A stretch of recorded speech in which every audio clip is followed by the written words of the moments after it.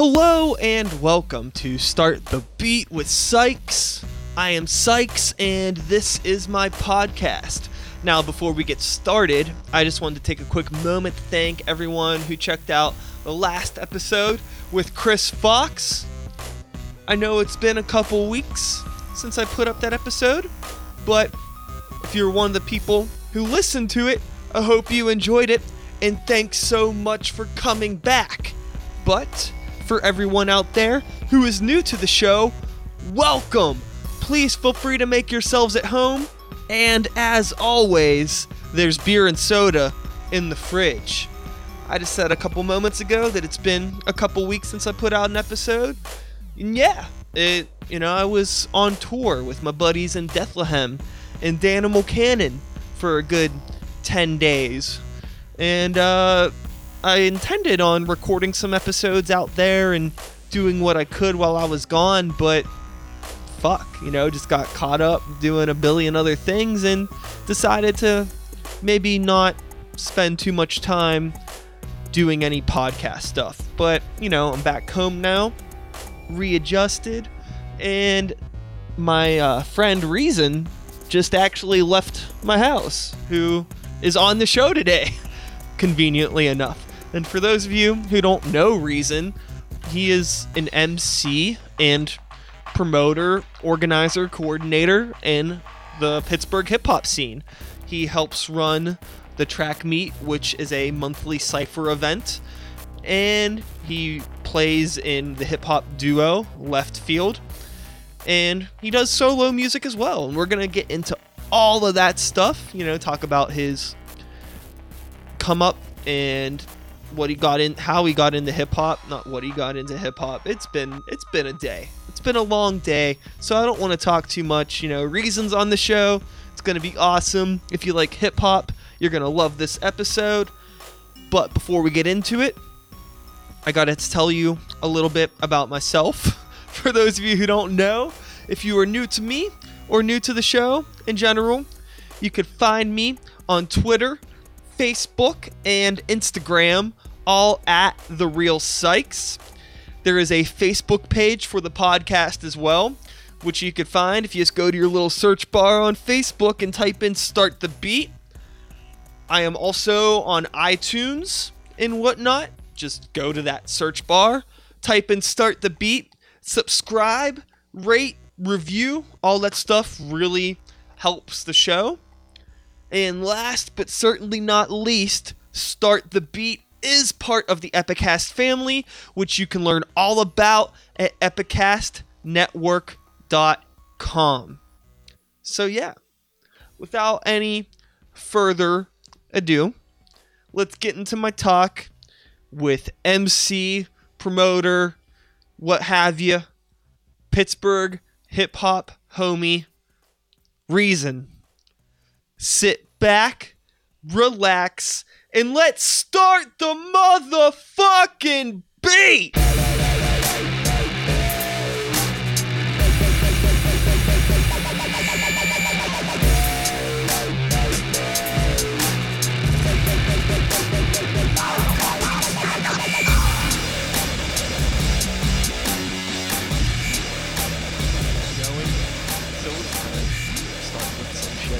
Because it's like, maybe for the past year and a half, maybe 2 years, I started seeing you around. Mm-hmm. And it was around the time that I hadn't been playing shows for a while.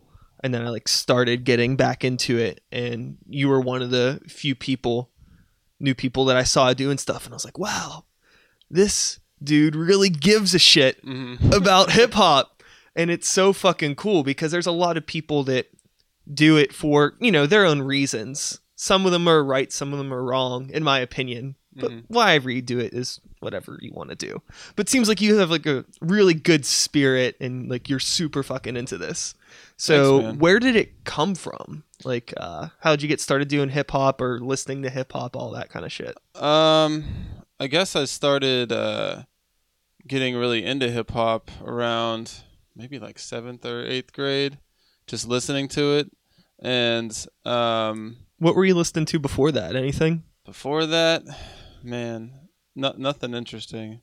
Yeah, I didn't like my parents didn't really expose me to like any cool music. I was probably just listening to the radio and Oh, like, okay. dumb shit like that. So like hip hop was like the first thing that you were like, whoa. Like, yeah, definitely. It was definitely the first kind of music where I was like, all right, this definitely is something that I'm into, and I got pretty obsessed with it. Okay. Any Yeah. artists in particular that?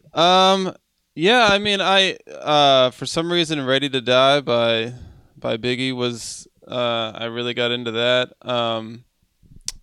I liked kind of like just those classic albums like Illmatic. Sure, like the stuff that was easily accessible, the stuff that's Yeah. everywhere. That's usually what you hear first because it's everywhere. Yeah, exactly. I had this this website that I would check. It was called rapreviews.com. And they would like give a whole review and then they would give each thing a score for like lyrics and beats. So I started checking that, and I would go through and I would just like all the ones that were like 9s, I would just like buy. Not always new, but sometimes used CDs or new CDs. But yeah, I have a large collection of CDs. I didn't start getting into records until like a couple of years ago. Yeah. Yeah. So, how long was it before you decided that you wanted to try rapping? Probably around sometime in high school. I had always been pretty good at writing, but I was pretty lazy with it. I didn't really do it on my own time or use it for anything.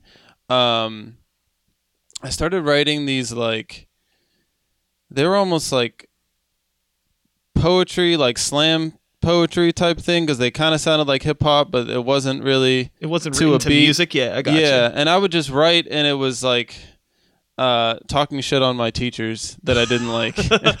They were like battle poems about the teachers that I really didn't like. So were they kind of funny? They were kind of funny. They were probably pretty mean. I don't remember them vividly. I shared them with a couple people, and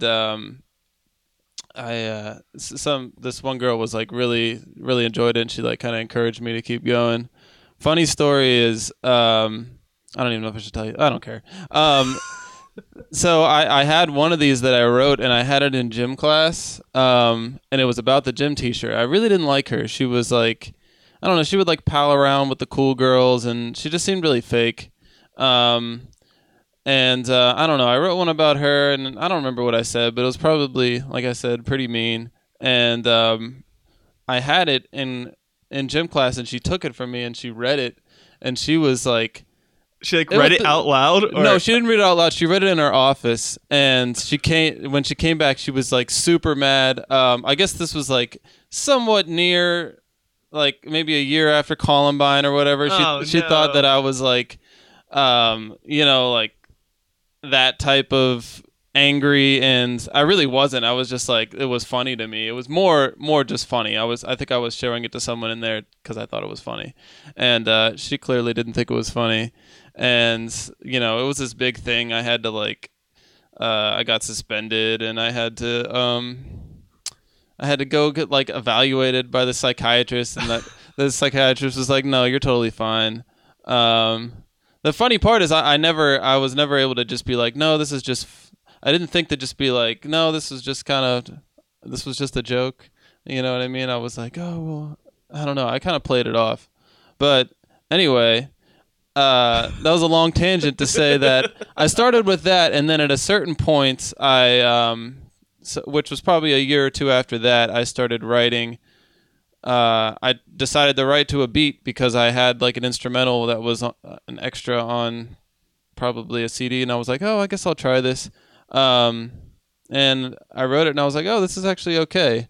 I started sharing that with friends of mine, and they were into it. Do you have any other friends that rapped at the time? At the time, I didn't. And I didn't really have... I had one friend who I would share music with, and, we like would always trade and listen to stuff together, but I wasn't really in any sort of hip-hop environment or community. And then where'd you grow up? I grew up in... I lived in Monroeville from like 4th grade on. So I went to Gateway from that part on. And, I was just fucking suburbs, and I didn't really...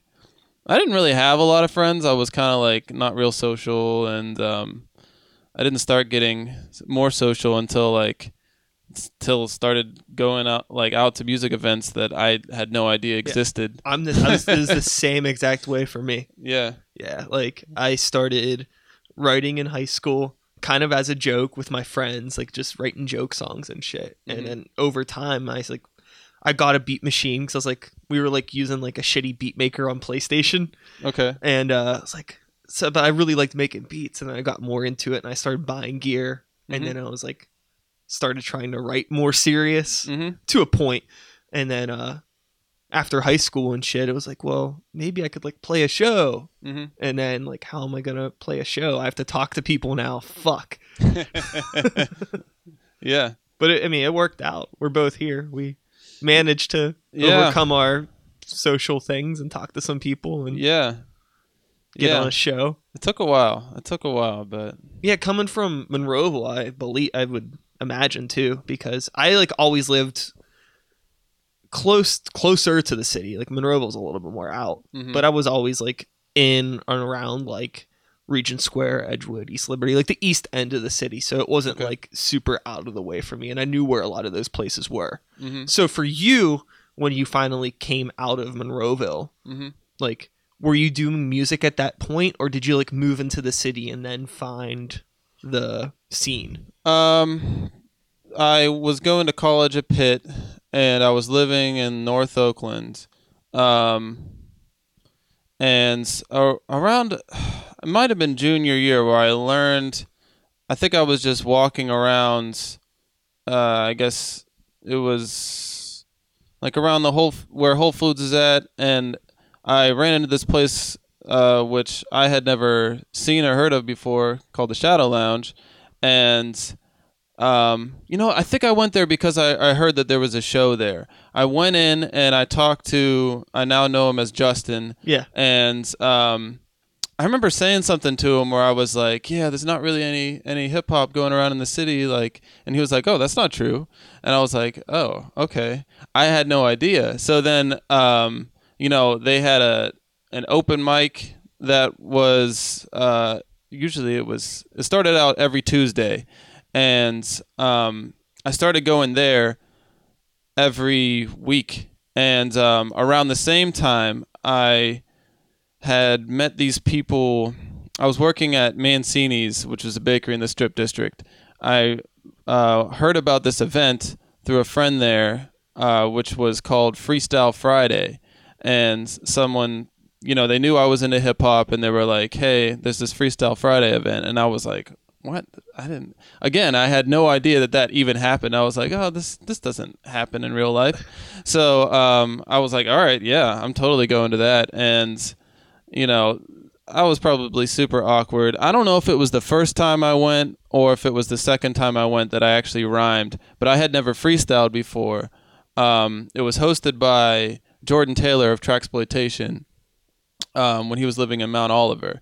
So either the first or second time I drank enough to get up the courage to freestyle. There's this one dude there. He goes by Chronic L's. This dude named CJ, who's a friend of ours, and he was there, and he's like a battle rapper, and I didn't know what else to say because I had never freestyled before.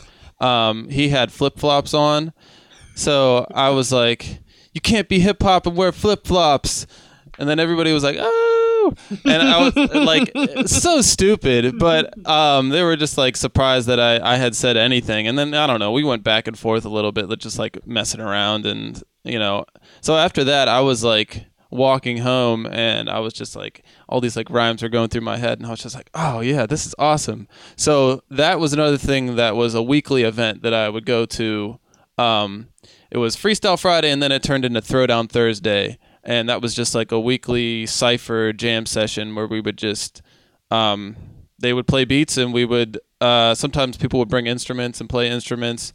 And, for like maybe 4 years, I would go every week and would be freestyling. And that was kind of how I developed that technique. And then Shadow Lounge, I would go to the open mic, and I started writing songs to perform at the Shadow Lounge open mic.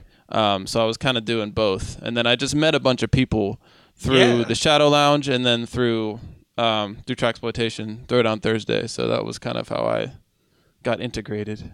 Definitely. Yeah. So whenever you started making your own music at this point, what were you doing for beats? Did you meet producers, or were you doing like stuff offline, or just kind of spitting on top of whatever? Yeah, I was probably just taking whatever beats I could find. We're finally now working on a project.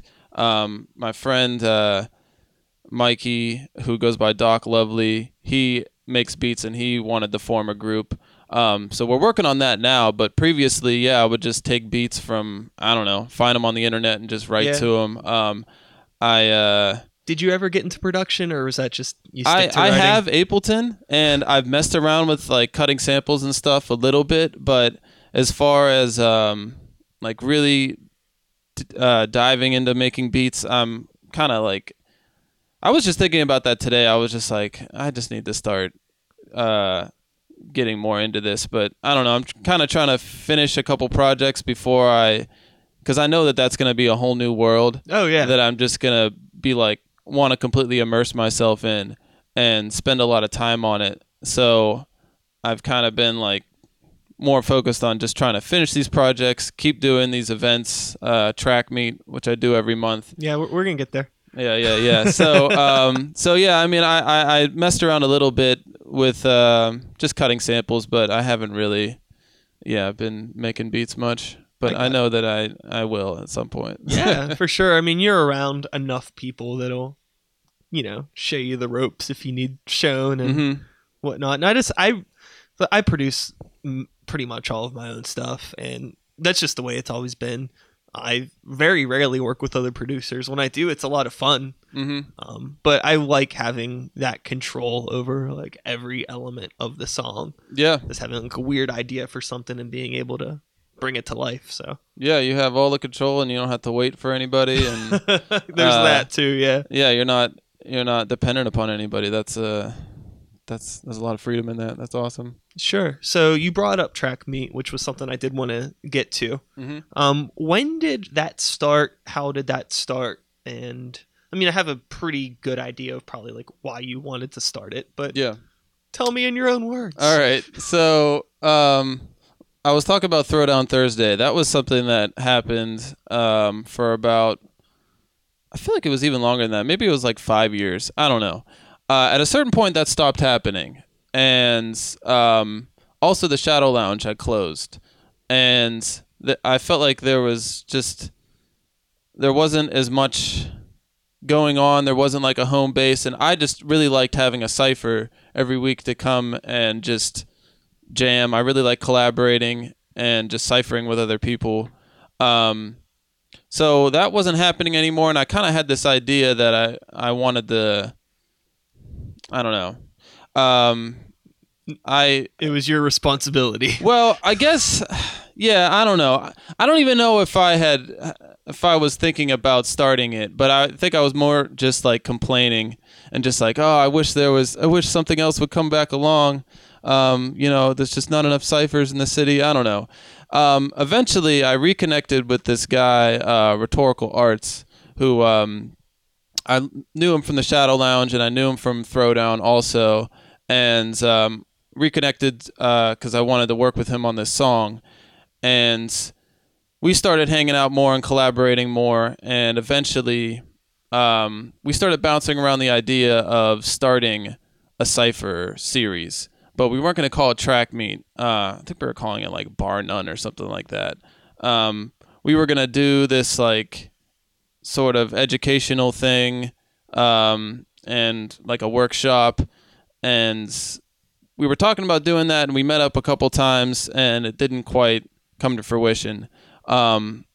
Eventually I was walking in Garfield, and I was right outside SPAC Bros. I ran into DJ Noetic, and I started talking to him about ciphers and how there was like a lack, and we were both agreeing. We were like, oh yeah, ciphers are really good to like develop the craft of emceeing and like performing in front of people and just like having that sort of community.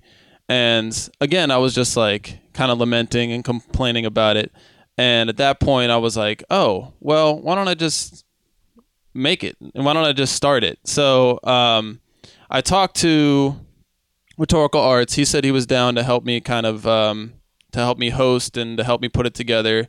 And we were right by Holly Hood's spot, Local 412. And I was like, all right, well, maybe she would be down to let us use her spot for that. And she was immediately into it. So, yeah, and then we just started doing it every month.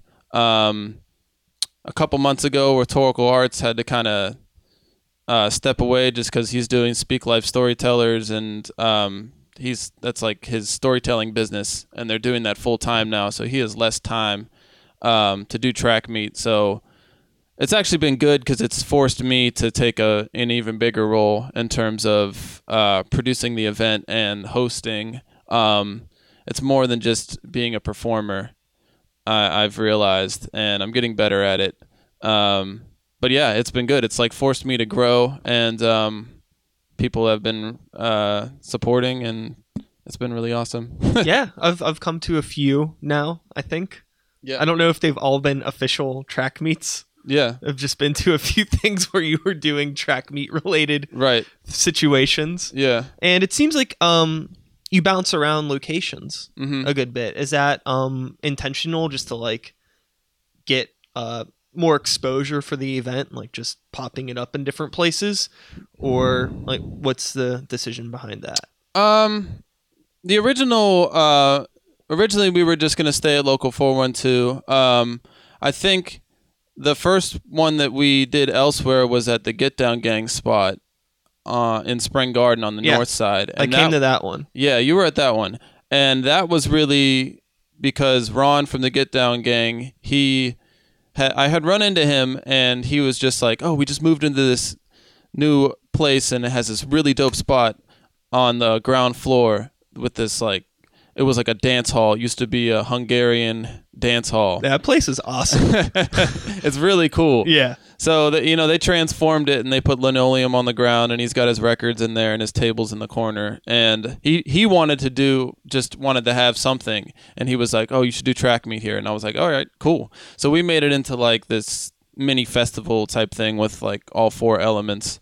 So that was our first like special event. And then I think you were also at the VIA one that we just did at Cativo. Yeah. And that was because Quinn from VIA had reached out to us and wanted to have us do track meet to open up for one of their shows. They were bringing out that guy, Azizi Gibson. So, yeah, both times were kind of just like people reaching out and saying, hey, let's do this here. And now I'm seeing the value of kind of moving around to different spots.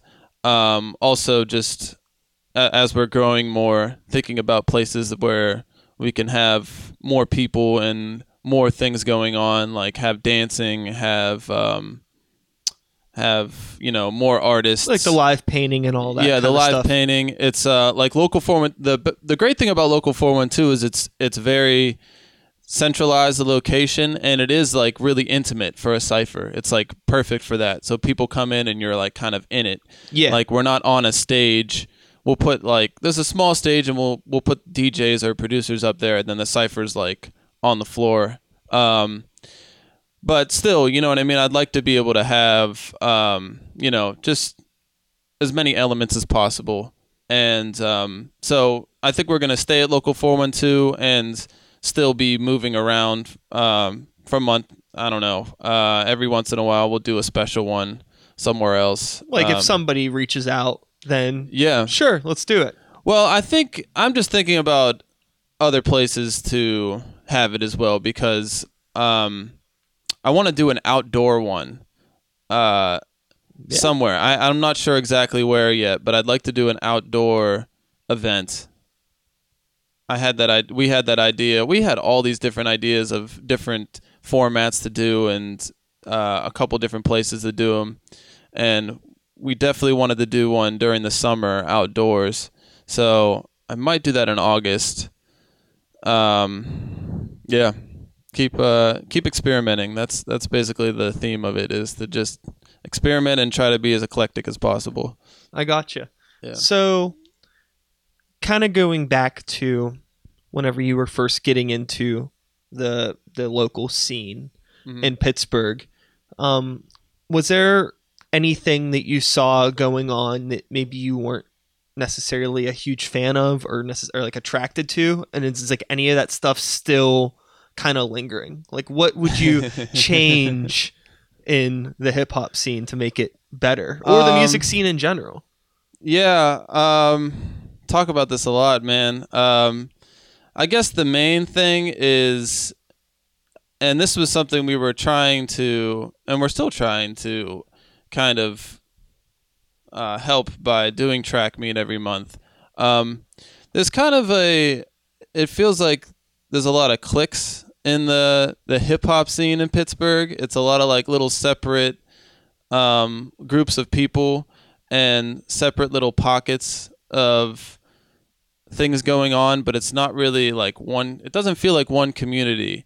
Yeah. So I try as best as I can to support other people and to come out to other people's events and promote other people, because I feel like that doesn't, I don't know, it doesn't happen as much as it should. And then I hear these like stories about, oh, there used to be, you would go to the O and there was always a cypher like every Friday in front of the original hot dog, and they had these shows at Laga, and there was just and I saw some stuff going on when I was at the Shadow Lounge, and there was like a community there. Without a spot like that, I just feel like, I don't know, it just feels scattered around. So that's one thing. And then also there's just there's a lot of people who perform over their own vocal tracks, which I really hate. I see it way too much, and I don't understand. Like, I understand that it's like way easier to perform if you don't actually have to do your own live vocals, but it completely defeats the purpose of giving a live performance. And yeah, I feel like that's rampant, and I am constantly talking about how much I hate that. Yeah, no, it's awful. It's one thing when you have a performer that's just rapping on top of a mastered track, because I mean it sounds like hell to begin with, but I've been in situations where I've played with bigger acts, and I mean I know how soundboards work, and I've seen like touring sound engineers turn the mic down when they're playing, and they're just basically lip syncing, literally, not even like the microphone is even on. They're not even rapping on top of their track. They're literally just lip syncing, and then in between tracks, kick that mic back on. Hey, what's up? I'm talking. This is me. It's obviously live. Yeah. Turn it back down in between songs. Yeah. It's awful. Yeah, I hate it. And like those are people that are killing it too in terms of like financial success and stuff like that. I'm not going to name drop anybody, right? But it's wild to me. Yeah, it's people. It's become kind of accepted. People will see other artists do that, and they'll think they think it's become like what you're supposed to do. Yeah, it's become like the norm in some ways.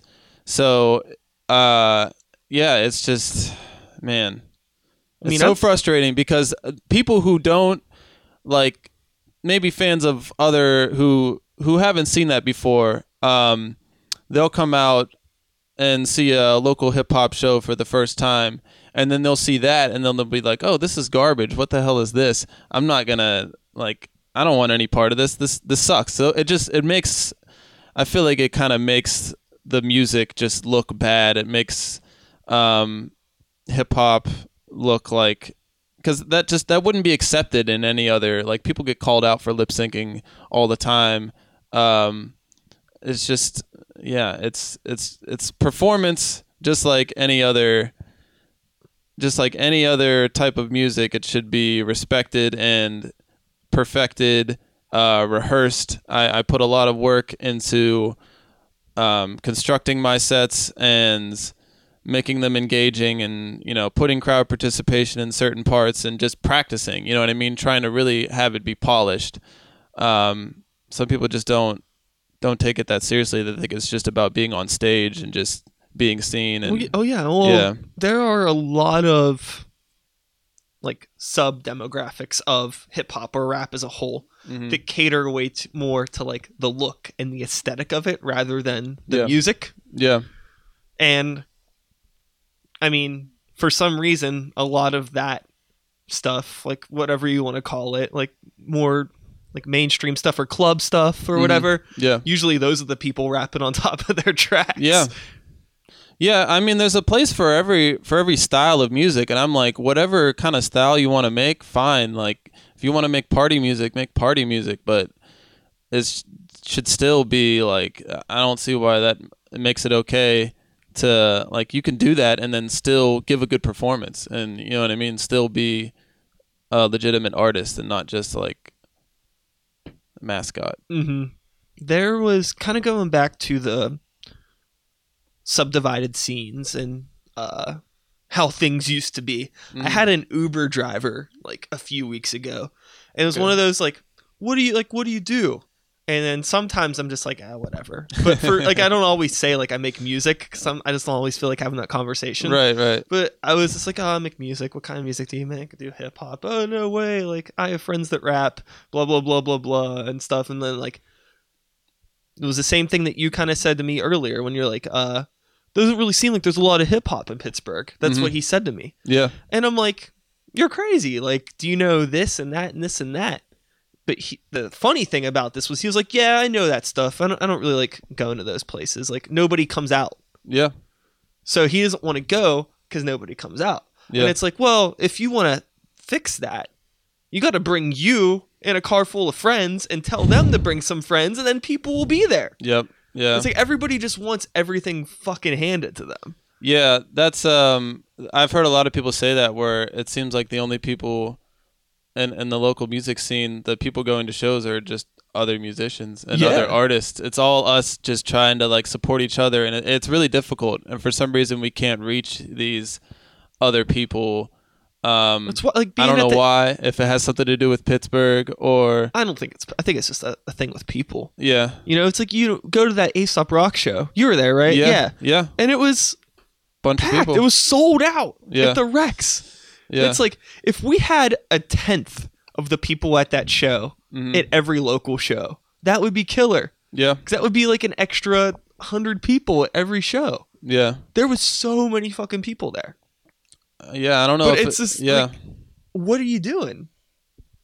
I don't Like, know. I understand that none of us are Homeboy Sandman. Right. We're no Aesop Rocks. Right. But I mean, we put on a good events for people to come out to and hang out, and it's like, if you rather sit at home and watch Netflix or whatever, I guess it's on you. But it's one thing if, like, you don't want to come out to local shows, but if you want to be like that guy and complain that nothing's going on, but also not be a part of the solution, then yeah, you don't really go have F yourself, buddy. Exactly. It fucking kills me. That's why I try to like make it out to, like, if I can make it out to a track meet or somebody else's event, I will. But it's like, I have so much of my own shit going on all the time that I can't always go out and support other people's shit. But it's like, anytime I have a free night, it's not like, oh, I'm going to hang out at home and just do nothing. It's like, what's going on? Who's doing this? Who can I go see? And try to always be out when I can. Yeah, I mean, I've realized that if you want other people to support you, you have to support other people. It's much more likely that they're going to want to support you if you're reciprocating that. So I try to do that as much as possible. And obviously, especially when you're an artist or a musician, you got your own things going on, so you can't support everybody all the time. But I do try to just be as supportive as I can. And yeah, some people don't reciprocate, or only reciprocate with certain people. Yeah. There seems like there's these like inner climbs, and it's just it could be frustrating. I think a lot of that too has to deal with like your comfort zone and like you make friends, and then it's like, oh, I want to go see them. It's like really every once in a while I'll end up at an event where it's like I don't have any idea what's going on or who's here, and sometimes it's like, man, I don't want any part of this. Or sometimes it's like I find out about some weird local indie rock band. I'm like, wow, you're a really good band. I didn't know you exist. Yeah. So I think that it's, I don't know, it's up in the air. A lot of people, I think, value their time in a certain way, and not everybody's all about like trying something new every day. People like their kind of their routines and their That's little true. circles. Yeah, that's definitely true. How do you get people in your circle? You just gotta make your circle bigger, I guess. I have no idea. Yeah. And I guess kind of we can get into making your circle bigger. Okay. Reason, the rapper. You've been doing this for several years now. Yeah. And do you have like aspirations of like taking it to that next level? Like, like I want to tour the country or get on like a decent label and get all this awesome distribution? Or is it more of like just being a part of the community, and this is just something that you do and you're just kind of focused on your life and those around you rather than being a big deal? Yeah. I guess my main goal, I have one of my main mentors is MC. She goes by EOS, and I'm always having this conversation with her. And I guess what I really want to do is I do want to tour, and I want to figure out a way to do this music without it being like stressful to try to figure out how I'm going to pay my bills. But this is the only thing that I really, really get joy from. Not the only thing, but in terms of like, that's not true. That's not true. That makes me sound really depressed. You sound like me. In terms of things that I've found in my life, this has just been something where I feel like it just really makes me feel alive, and it makes me feel like I've grown so much from developing this craft. So I feel like it's something that I should be doing, and so I don't want to.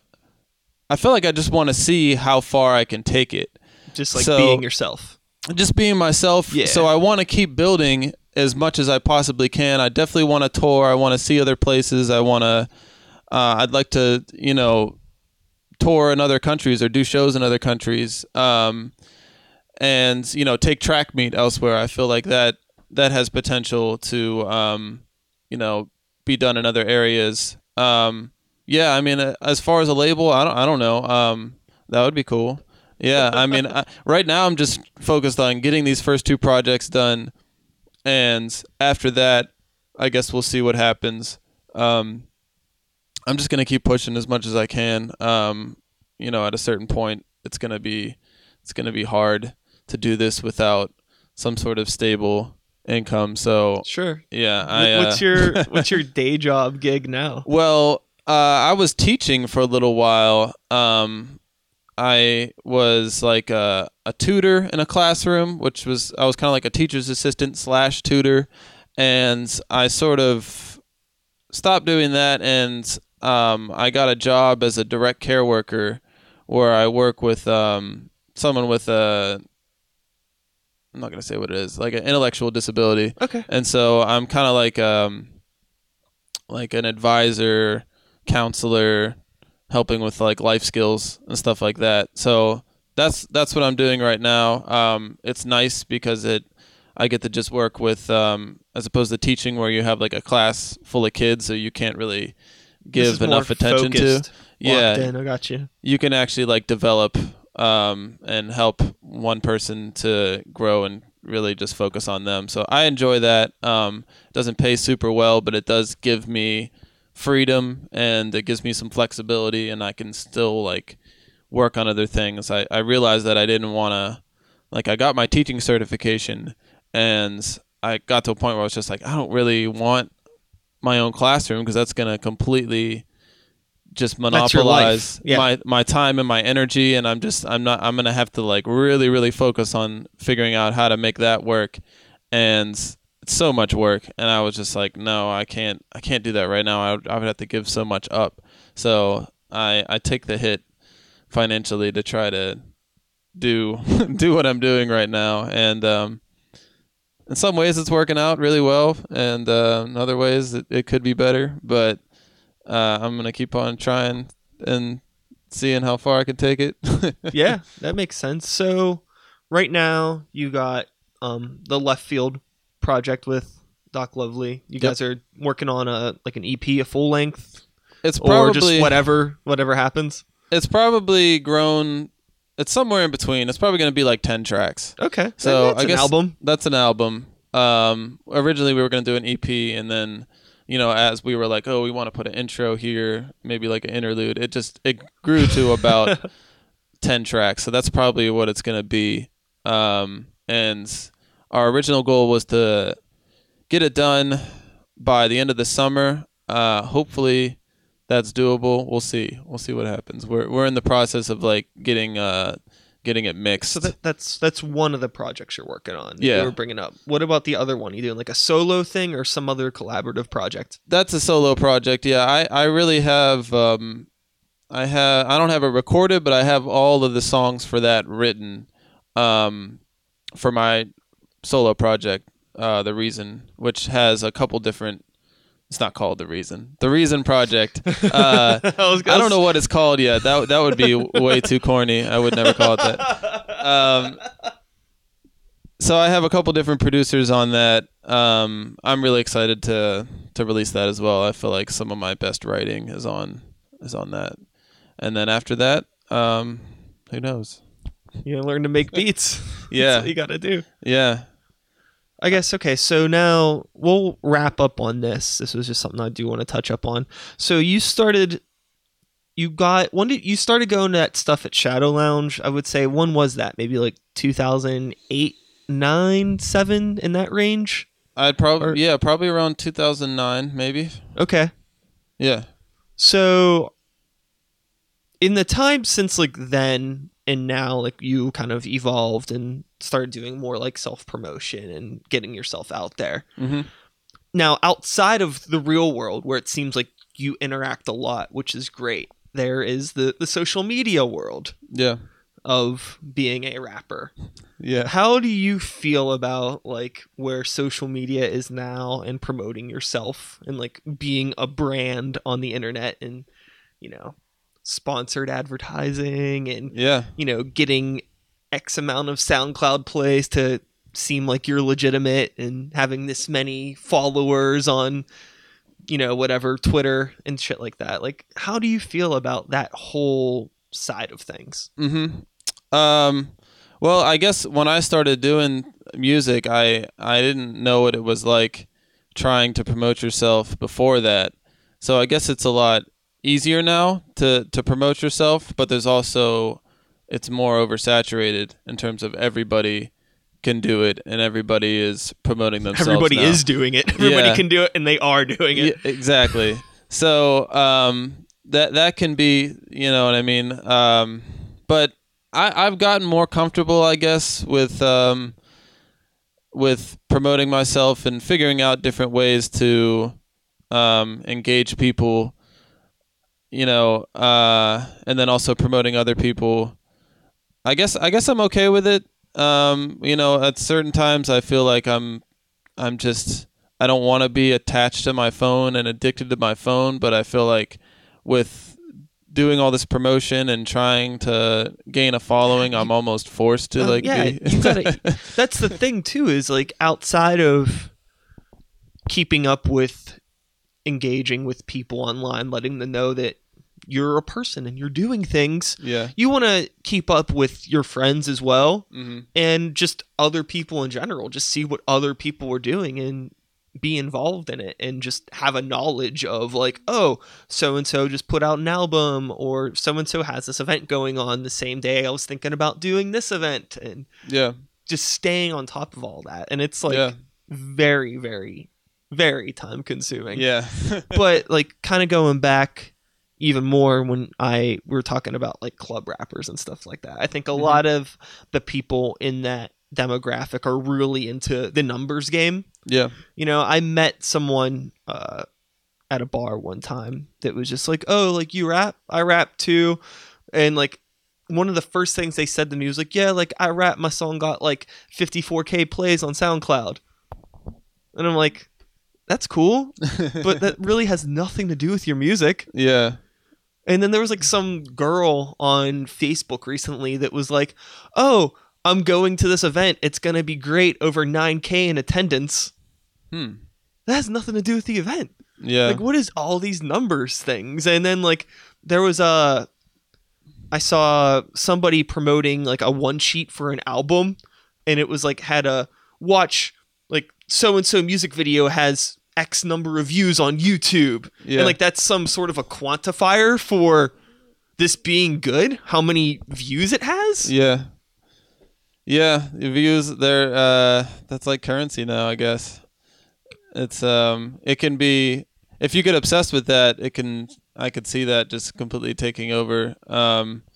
And you know, if you're not where you want to be, then you're just like, oh, It's so weird. It's not even like it's like a rating scale though. It's not like looping this conversation all the way around when you were on rapreviews.com or whatever, and you were seeing like a broke down like, okay, this is good, like it has a 9 on beat and like a 7 on lyrics, or you know, all the, you're getting an idea of like, oh, okay, I understand this. But it's just like, oh, that video has 4 million views, so it must be an awesome song, must be a great video. And it's yeah, you know, that's can you like, you know, McDonald's is served billions of people, but it is not the best food in the world.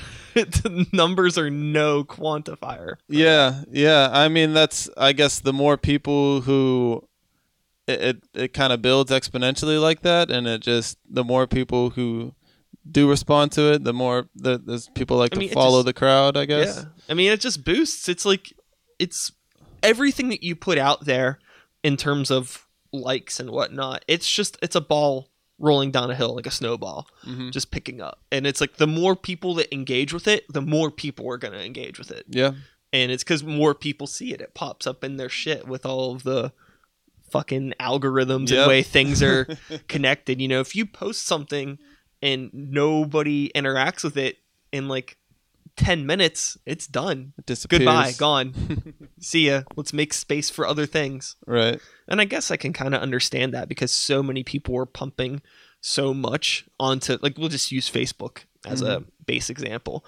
Like, I get why stuff is suppressed from a technical standpoint, because if everything that every user of Facebook was posting was continuously available to everyone, the world would explode.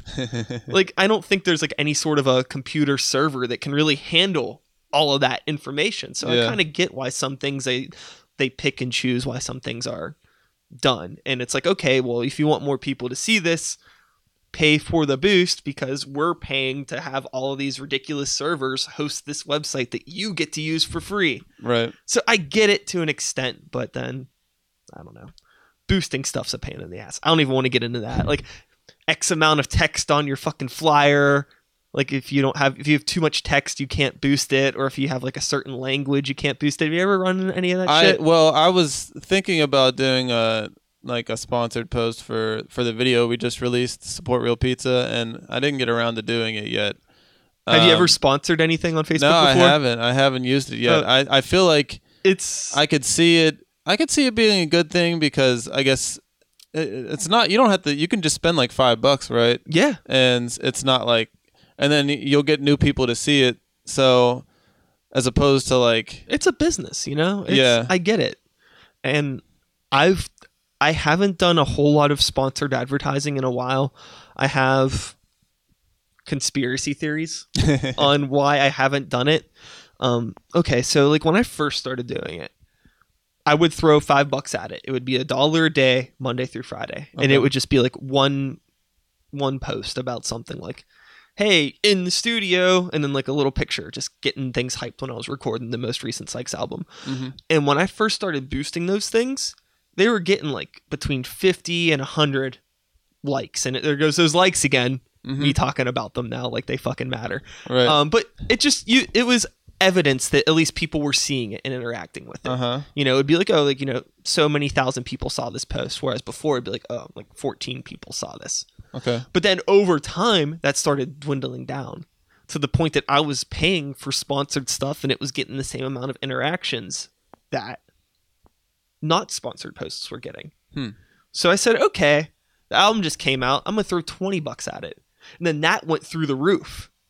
So it was like, is Facebook catching on to me only paying $5 a week and like trying to get more money out of me? Or is that me being a conspiracy theory person? Who knows? Right.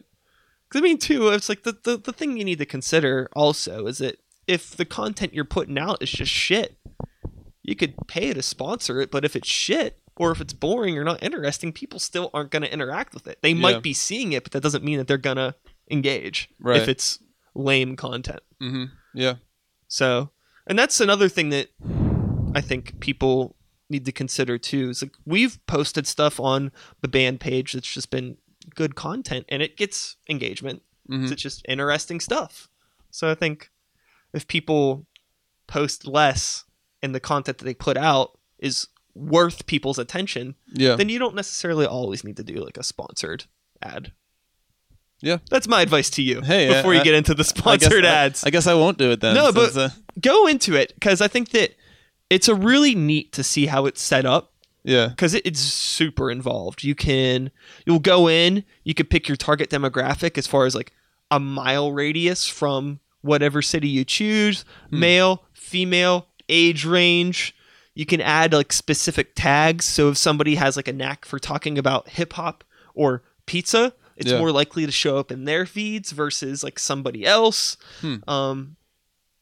There's all sorts of settings and things that you can adjust to really pinpoint your demographic that you're trying to promote to. Okay. But then there's also like a ton of things like, oh, well, you can't like have any swearing in your post. Or if you're posting an image with text on it, the text can only take up a certain percentage of the image. And it's like, there's a bunch of really weird rules. So, do it. Get into it. Check it out. It's pretty neat. It's awful, but it's interesting. It's good. It's good to know those things and just know how it works.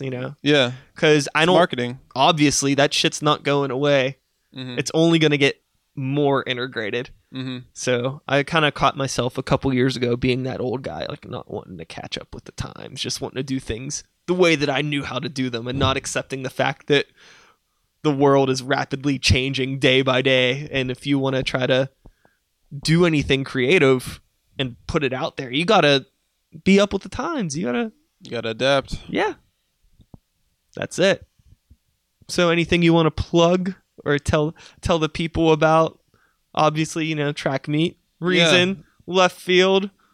Yeah. What else? Shout outs? You got any shout outs? In terms of Left Field, we just released a video called Support Real Pizza. It's a pretty silly song that I wrote as a joke, and then we realized that it was pretty good, and then my friend wanted to help us do a video. So we released that I think it's almost 2 months ago now. That was our first video. So check that out on YouTube. Track Meet is an event we do every month. So you could check that out. This next one is Thursday, July 21st, coming up later this month. That one's going to be, we got 3 different DJs, and they're each going to play like back to back to back. So the first DJ is going to play 3 cuts. The next DJ is going to play 3 cuts, and the next DJ is going to play 3 cuts. And it's all turntables? All turntables. So it was actually something that Ron, Stealth and the Get Down Gang, he showed me this. I went over to his spot, and we did it, and he called it 3v3. So I was like, I want to do this at Track Meet. So it's called 3v3 record relay Track Meet. You can check that out. Check out our Facebook page. That's it, Local 412, right? This next one's at Local 412. Yeah. Next month we're opening up for EPMD with Track Meet Cypher. I saw that. That's awesome. That I'm super excited for that. We just got 4, me, EOS, Nadon, and this dude that we're bringing in called Kobe One, who's been at track meet a couple times, and we're planning this like it's gonna be a very focused, structured. Is that cypher. gonna kind of be like?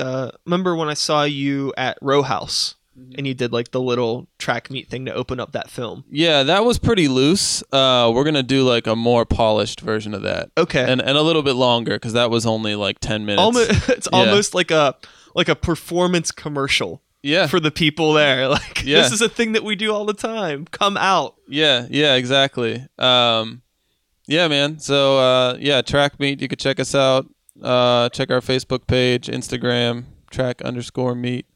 And then left field, we'll have our project coming out hopefully within the next couple months. Tight. Well, hey, thanks for coming over and all that stuff. Thank you. I will see you at track meet. Maybe one day I'll spit something. Yeah. Well, we might get you to play beats also. Yeah, I would love to do that. I'd be way better at that. I'm just so I'm so meticulous when it comes to my performance. Yeah. That freestyling is like incredibly intimidating because I always like rehearse and like get everything down to a point. I never freestyled ever. Yeah. So it's just not anything I'm super comfortable with. I feel like I could freestyle, but it would just be goofy as fuck. Like I would just be rhyming like farts and go-karts and shit like that. Like I don't want to put myself out there all like that. Like I want to have some sort of a foundation. But I guess if you want to do it, you just got to start doing it, right? Yeah, I mean, certain types of freestyling, you're just saying like ridiculous nonsense, and you kind of like. I had to get to a point where I was okay with just saying dumb shit. Well, that's I build it up in my head, and then now I'm just thinking about how at the last track meet, Nadon did that fire in the methadone clinic thing, and it's like that was so absurd. It's like I maybe could have worked with the goofy thing like that. I guess it's just kind of, I don't know. I just need to stop acting like I haven't performed in front of people like hundreds of times and just fucking do it. It's intimidating because you have to just make something out of nothing, and you have to just it's all about momentum. So you start to you get in the flow, and sometimes you catch it and it's awesome, but a lot of times you stumble a little bit, and you just have to not let that bother you, and you have to just keep on going off of that. I have a question. I wanted to ask you this earlier, and I totally slipped my mind, but talking about ciphers and stuff like that. How do you feel, and what is like the general consensus of people that are like spitting obviously written things at ciphers? Because it bugs me. Yeah. No, well, the thing about that is I feel like the point and the best part about ciphers is it's like a conversation where you get in with a couple different people and you sort of build off of each other's ideas, and you kind of just bounce off of each other and off of each other's energy. When you come in with something that you've already written or prepared, you're kind of just, you're not really responding to what everybody else is doing. You're not really collaborating because you already know what you're saying, and you already, it's not the same energy. It's really not the same vibe. Go ahead. It's like you don't want to be a part of the event. It's like you're trying to pull everyone out of the event and look at me. Yeah. Check me out. Yeah. And that's the thing too. It's like, okay, it's like I'm here. Like I could do something written. I'm like, well, I'm not going to do that. That's not what I'm supposed to do. Like, right. But you see other people doing it, and it's like, well, maybe this is okay. Or maybe it's just like people were just happy that someone's up there spitting for, a little bit, even whether it's written or not. But sometimes it just like, I don't know. I don't dig it. Yeah, I mean, it doesn't connect to what everybody else. It isn't. You're not creating something new in the moment. You're not creating with other people. You're just kind of staying in your comfort zone. It's definitely safer. You're doing this verse, and you're not going to mess it up. You're not going to say anything stupid.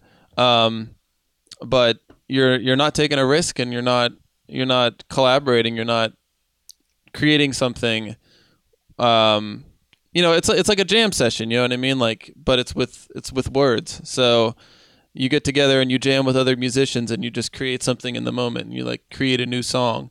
You can create a new song, but if you just add this verse that you already had, then you're not making anything new. You're just staying the same. That's kind of a problem with a lot of rappers or people in hip hop in general. Is that it's such an independent format for the most part that, it's usually like, hey, this is me, I'm a rapper, me. A lot of it doesn't involve that community thing. Yeah. So a lot of people don't know how to react to that, or maybe they don't necessarily want to be a part of that. Yeah.